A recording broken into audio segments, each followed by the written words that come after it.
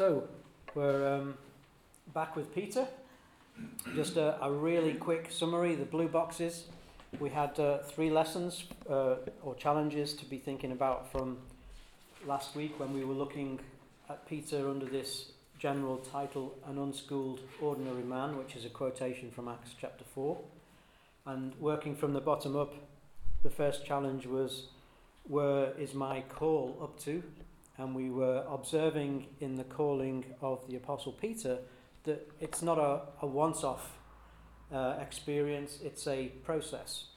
Going from the first time we ever have an awareness of the person of the Lord Jesus Christ through to a personal encounter, through to an acceptance of him, through to the receipt of a commission, and through to our commitment to that commission. And the challenge was, in that process, where am I up to with my call? We then looked at who is the Lord Jesus to me, and we were reflecting on the statement that Peter made as to his appreciation of Jesus' identity. A really key fact for us to come to terms with and recognize is, who do we believe Jesus is? And our belief, the strength of our belief in who he is and his true identity, will have a real impact in our lives. And then we left last week with this idea of Peter and John in a race to the tomb, having heard that he wasn't there anymore. And we have the transition from, or potential transition from despair, which is where both of them were. And my contention is despair for different reasons. In John's mind, just mourning the loss of a really close friend and Lord, who he had very high expectations of.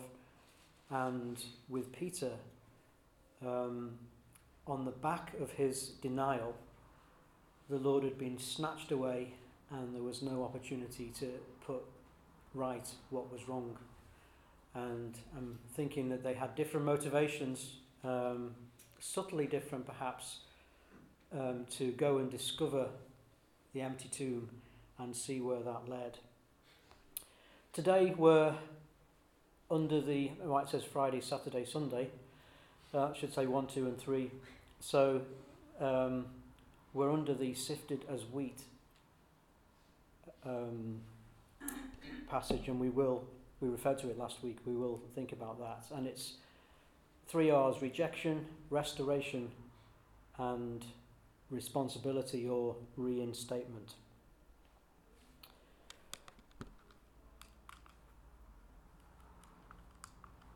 So, let's think about that verse in Luke chapter 22. Simon, Simon, Satan has asked to sift you as wheat, but I have prayed for you, Simon, that your faith may not fail. It's a kind of odd expression. What did the Lord have in mind when he said, Satan has asked to sift you as wheat? My mind goes back to when I was a little boy, and my dad worked in a nursery, as most of you know. And I don't know whether Ian can relate to this too, but his dad and my dad, 2 brothers working in the same nursery, more or less. And they had this really gruesome machine.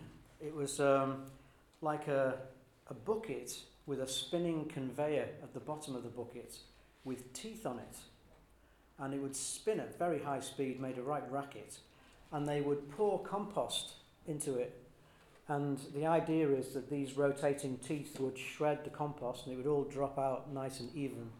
And what would be left is all the stones and the kind of lumpy bits that were no use.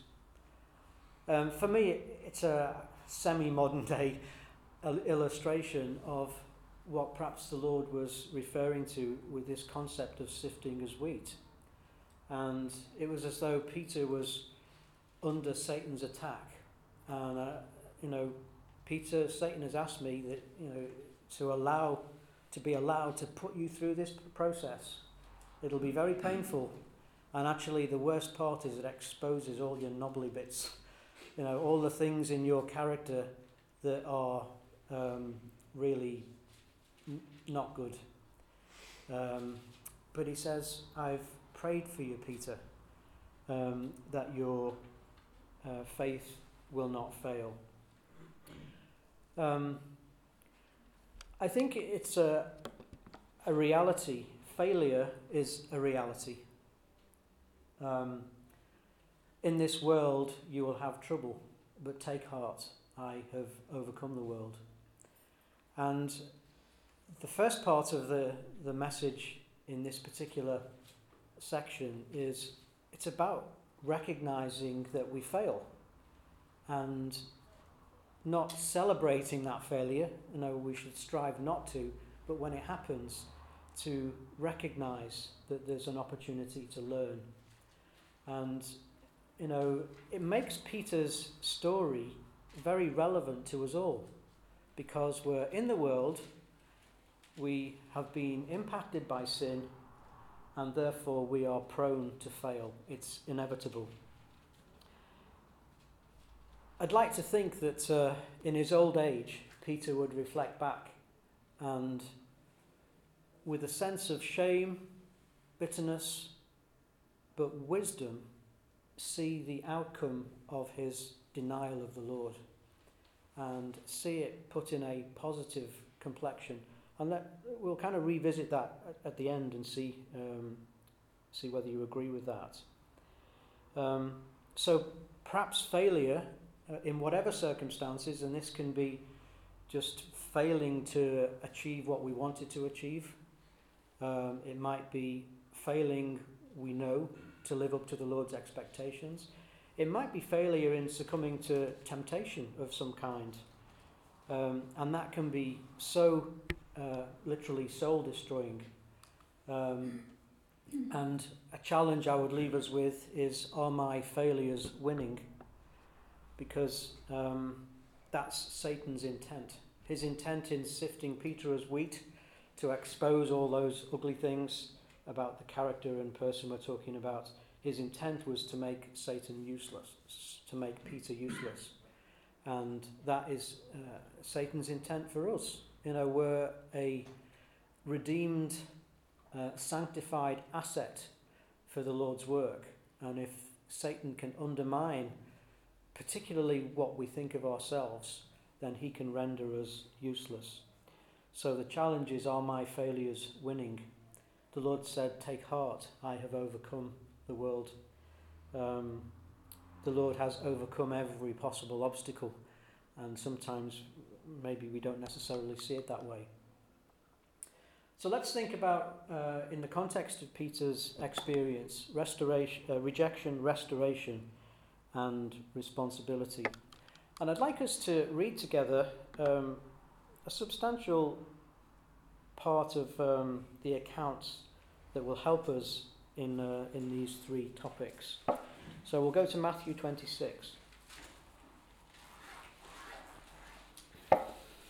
verse 31.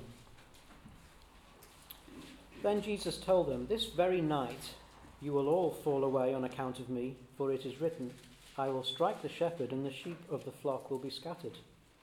But after I have risen, I will go ahead of you into Galilee. Peter replied, even if all fall away on account of you, I never will. Truly, I tell you, Jesus answered, this very night before the rooster crows, you will disown me 3 times. But Peter declared, even if I have to die with you, I will never disown you. And all the other disciples said the same. Then Jesus went with his disciples to a place called Gethsemane, and he said to them, sit here while I go over there and pray. He took Peter and the 2 sons of Zebedee along with him, and he began to be sorrowful and troubled. Then he said to them, my soul is overwhelmed with sorrow to the point of death. Stay here and keep watch with me. Going a little further, he fell with his face to the ground and prayed, my Father, if it is possible, may this cup be taken from me, yet not as I will, but as you will. Then he returned to his disciples and found them sleeping.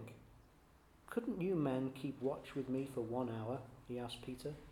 "Watch and pray, so that you will not fall into temptation. The spirit is willing, but the flesh is weak." Then jump to verse 50, the second half of verse 50.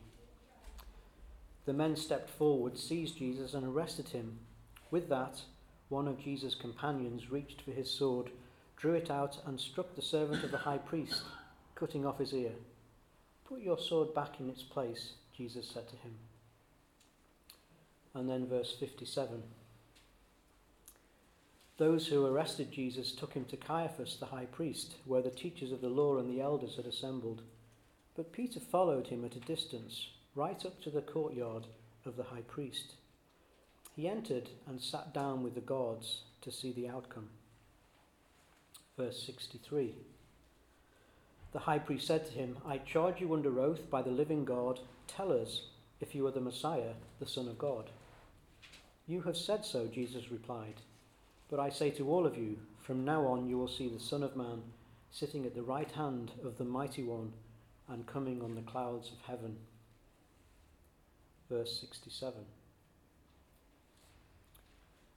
Then they spat in his face and struck him with their fists. Others slapped him and said, "Prophesy to us, Messiah, who hit you?" Now Peter was sitting out in the courtyard, and a servant girl came to him. "You also were with Jesus of Galilee," she said. But he denied it before them all. "I don't know what you're talking about," he said. Then he went out to the gateway, where another servant girl saw him and said to the people there, "This fellow was with Jesus of Nazareth." He denied it again with an oath, "I don't know the man." After a little while, those standing there went up to Peter and said, "Surely you're one of them. Your accent gives you away." Then he began to call down curses, and he swore to them, "I don't know the man." Immediately a rooster crowed. Then Peter remembered the word the Lord had spoken, "Before the rooster crows, you will disown me 3 times."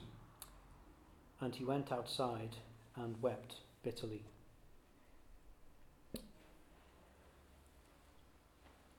You might be thinking,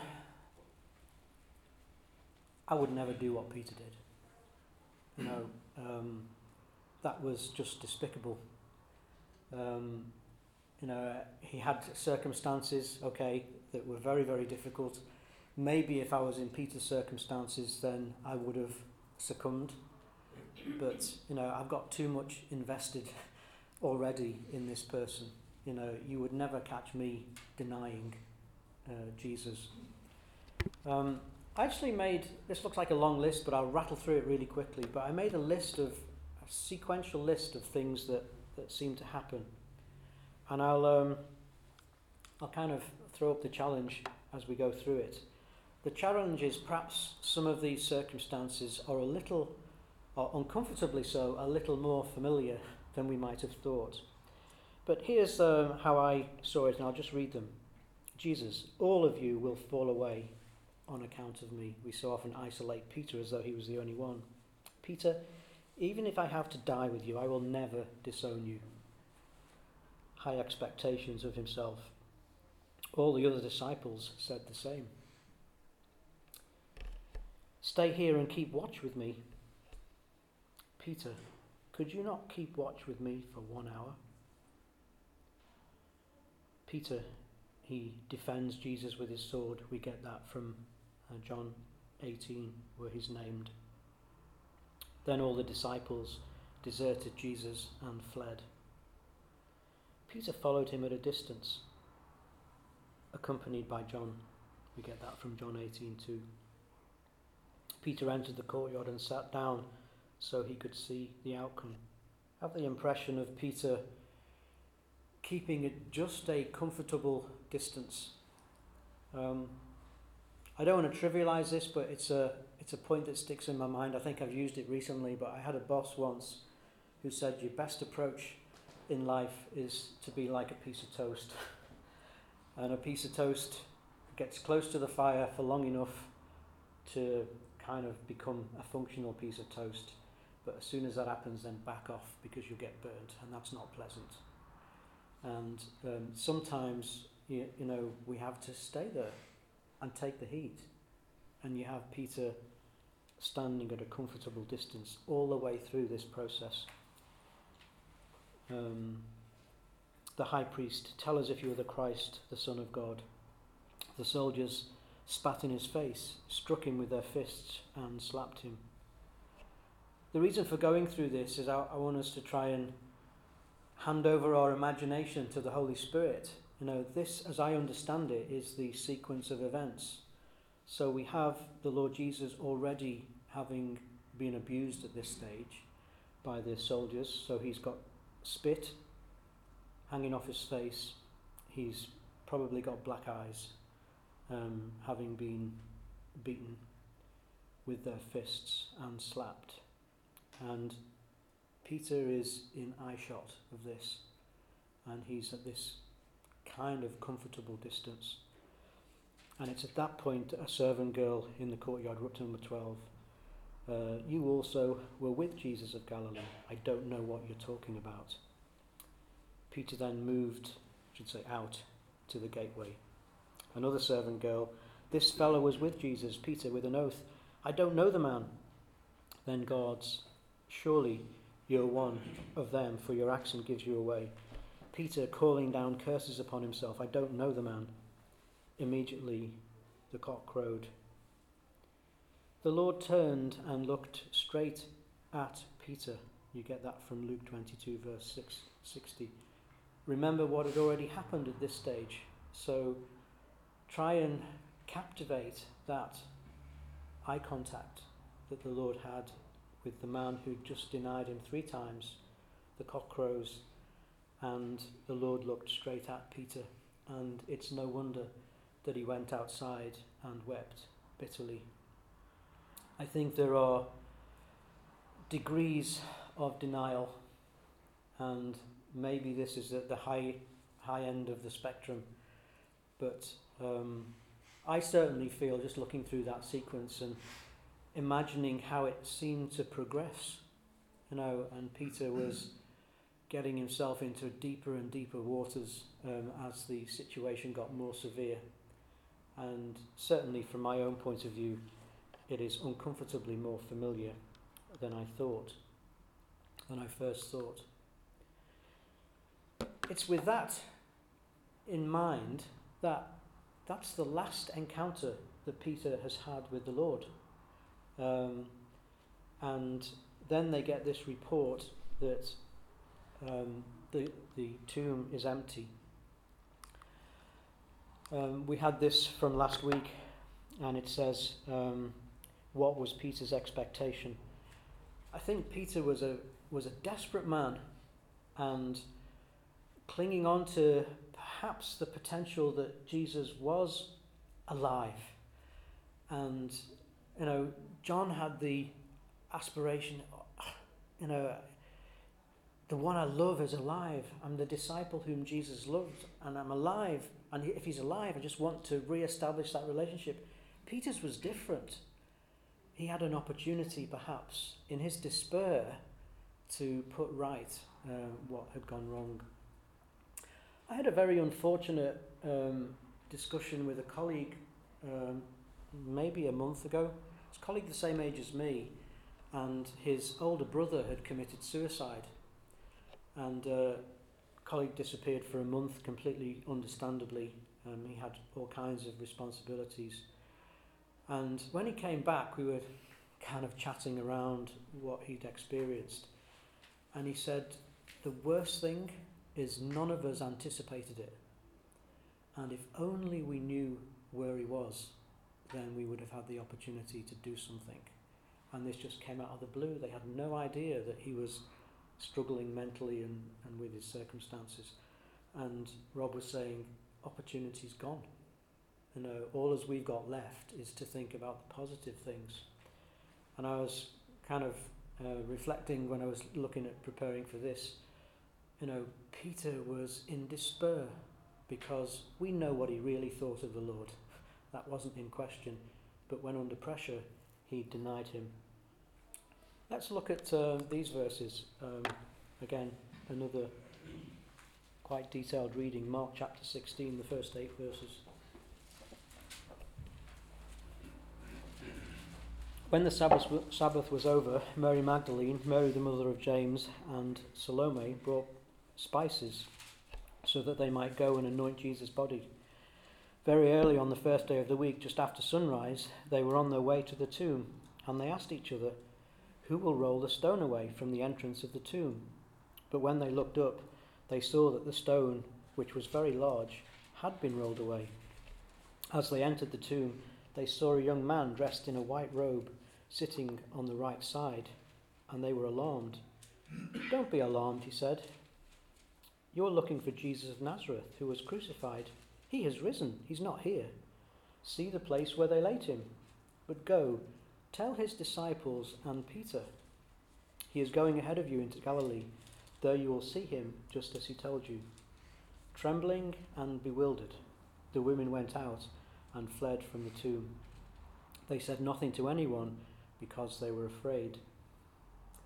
Then Luke 24, verse 30. This is Jesus with the two who were travelling to Emmaus. When he was at the table with them, he took bread, gave thanks and broke it and began to give it to them. Then their eyes were opened and they recognized him, and he disappeared from their sight.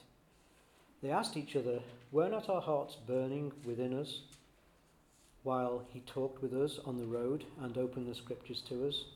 They got up and returned at once to Jerusalem.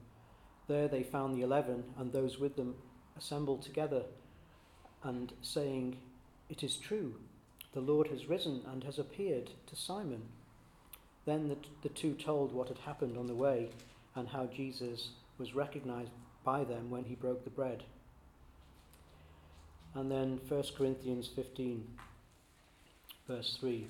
"For what I received, I passed on to you as of first importance, that Christ died for our sins according to the Scriptures, that he was buried, and that he was raised on the third day according to the Scriptures, and that he appeared to Cephas, and then to the 12.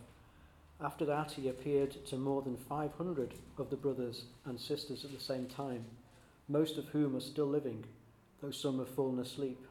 Then he appeared to James, then to all the apostles, and last of all he appeared to me also, as to one abnormally born."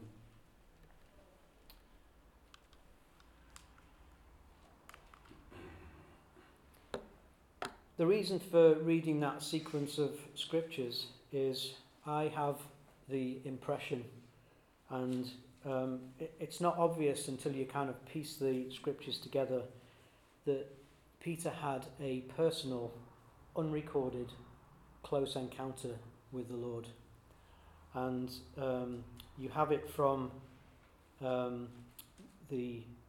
first of all, when the angels appeared to the ladies in the tomb, their instruction was to go to tell his disciples and Peter, separating Peter out. Peter, as they'd all denied him, but Peter, I guess, was more, his denial was less subtle, more black and white, and he was the one who felt the guilt of that experience, and the Lord knew how he would feel. So, go tell his disciples and Peter. In Luke 24, the report back from the two as they arrived back is that, we've seen the Lord, and it says that he appeared to Peter also. An unrecorded encounter. There's only a reference to it. And then 1 Corinthians 15, you get the same reference, that he appeared to many people, including, in fact, I think as we read it, it says first to Cephas. So the Lord had a personal encounter, interview, interaction with Peter that was independent of anything else that is recorded in God's Word. I think that's really critical in our consideration of restoration. So, first of all, repentance is a prerequisite. And as we imagine what Peter was going through, how he felt, having looked at that sequence of experience that has gone on, and considering the despair and the excitement of being given the opportunity to put things right with the Lord. There's no question about his repentance. He went out and wept bitterly, is the expression that we've read about. You know, I think there's a reason why there's no record of the detail of the encounter that Peter had. And it's because it's private. It's something that is between the Lord and him. And I would just like to encourage us to think about our relationship with the Lord in that context. You know, how we feel about the way we've let him down, and for sure we've agreed that's inevitable. How we feel about that is no one else's business. That's between us and him. And I really believe that's why there's no record of what was said. For me, there's just 3 very clear verses which point to the reality of that private dialogue that the Lord had between Peter and the Lord that meant he'd had the opportunity to put things right. Really important point is forgiven sin is irrelevant. Satan has asked me, Peter, that he might sift you as wheat, that he might undermine your calling and your redemption and your sanctification, so he will expose your humanness and your failings and render you useless. Well, actually, forgiven sin is irrelevant. Oh, for 1,000 tongues to sing, there's a verse that says he breaks the power of cancelled sin.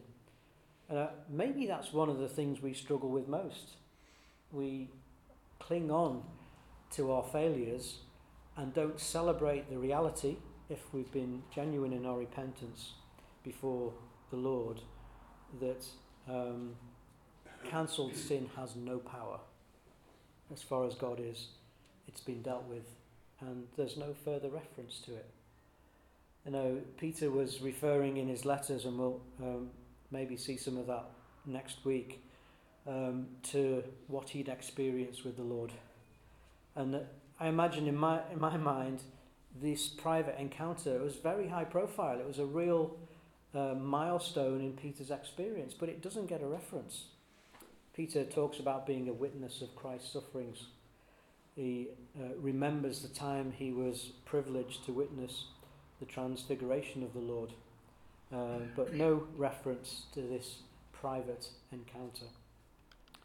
So here's a challenge. How forgiven do I feel?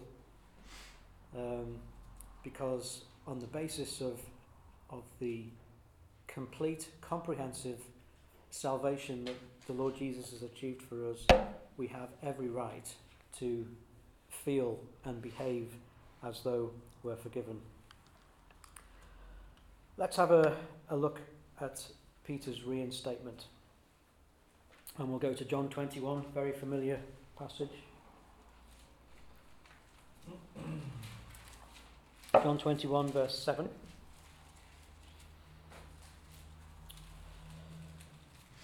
Then the disciple who Jesus loved, remember this is John, in his old age writing his memoirs, inspired by the Holy Spirit.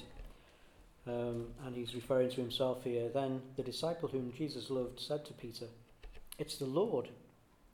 As soon as Simon Peter heard him say, "It's the Lord," he wrapped his outer garment around him, for he had taken it off, and jumped into the water. The other disciples followed in the boat, towing the net full of fish, for they were not far from the shore, about 100 yards. When they landed, they saw a fire of burning coals. There were fish on it and some bread. Jesus said to them, "Bring some of the fish you have just caught." So Simon Peter climbed back into the boat and dragged the net ashore. It was full of large fish, 153. But even with so many, the net was not torn. Jesus said to them, "Come and have breakfast." None of the disciples dared ask him, "Who are you?" They knew it was the Lord. Jesus came, took the bread and gave it to them, and did the same with the fish. This was now the 3rd time Jesus appeared to his disciples after he was raised from the dead. When they had finished eating, Jesus said to Simon Peter, "Simon, son of John, do you love me more than these?" "Yes, Lord," he said. "You know that I love you." Jesus said, feed my lambs. Again he said, Simon, son of John, do you love me? He answered, Yes, Lord, you know I love you. Jesus said, Take care of my sheep. The third time he said to him, Simon, son of John, do you love me? Peter was hurt because Jesus asked him a third time, Do you love me? He said, Lord, you know all things. You know that I love you. Jesus said, Feed my sheep. Very truly, I tell you, when you were young, you dressed yourself and went where you wanted. But when you are old, you will stretch out your hands and someone else will dress you and lead you to where you do not want to go. Jesus said this to indicate the kind of death by which Peter would glorify God. Then he said to him, Follow me. Peter turned and saw that the disciple whom Jesus loved was following them. This was the one who had leaned back on Jesus at the supper and said, Lord, who is going to betray you? When Peter saw him, he asked, Lord, what about him? Jesus answered, If I want him to remain alive until I return, what is that to you? You must follow me. One little point, 153 fish. It's kind of a strange thing to record. I just like the thought that every one counts. I think that's really special. Lots of things, directions you could go in that, but Peter was called to be a fisher of men, and every one of those fish counts. The reason why I'm convinced that there was this private, unrecorded encounter between Peter and the Lord prior to his revealing himself to any other disciples is, without that, it's inconceivable that this conversation could happen the way it had happened. You know, how could Peter say, of course I love you, if there had never been that interaction that put the wrong right? So I just love the restoration that's already there in this dialogue. Better men than me have applied themselves to the loves that appear in here. It's a great passage to meditate on and to try and get your head around why Peter and why the Lord used the agape phileo words. And you'll hear all kinds of explanations as to why. Some of them are pretty complicated, and I think some people have given up. So here's the way it appeals to me, and take it away, see what you think. And this is Peter reinstated, because there's no question that he's repentant of his denial, and he's put that right with the Lord, and now the Lord is kind of underpinning the reality of forgiveness. You know, you're restored, Peter. We'll read a little bit more about it next week. I've prayed for you, Peter, that your faith will not fail, and that when you return, you'll strengthen your brothers. And this is the beginning of the strengthening your brothers part of Peter's commission. Agape is without doubt the supremo love, and it's about love that's undeserved and love that's unconditional, and that's God's love to us. And Christian love, how we are encouraged to love each other. Phileo is affection. That's it's a different kind of love, and it's between people who know each other. And there is a sense, and I'm really guarded about this, that there's a sense where phileo is richer than agape. And I don't mean to undermine the overall divine, unconditional love that agape is. But in the context of a disciple and the Lord Jesus, there's a phileo. There's a love there that is born out of a relationship. And the Lord asks, do you agape me? And Peter said, I phileo you.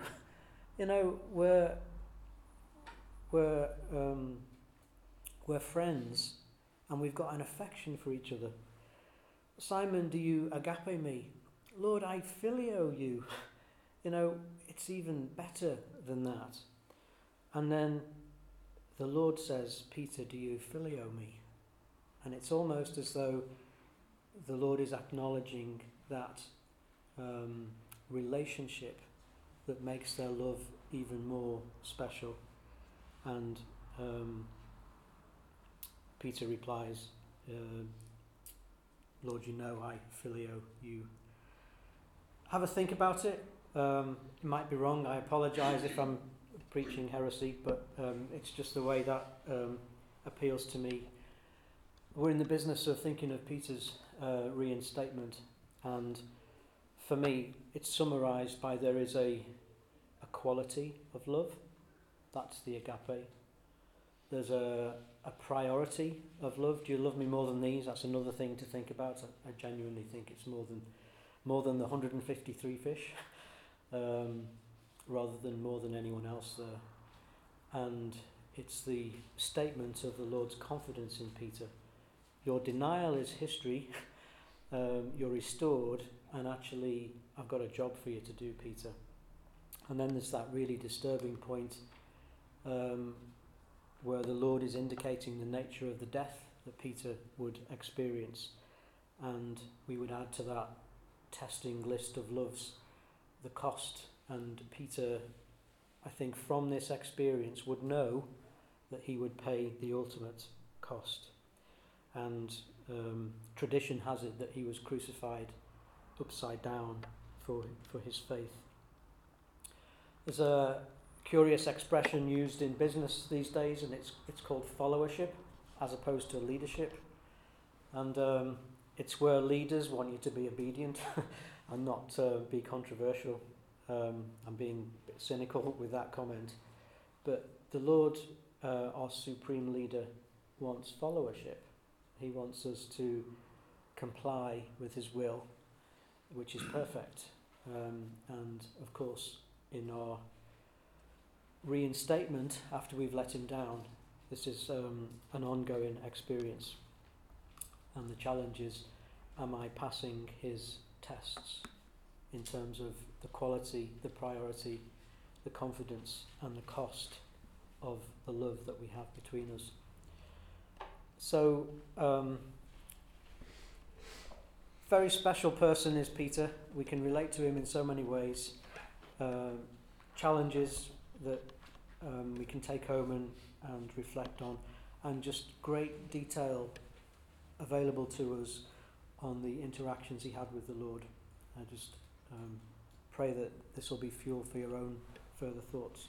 Shall we pray?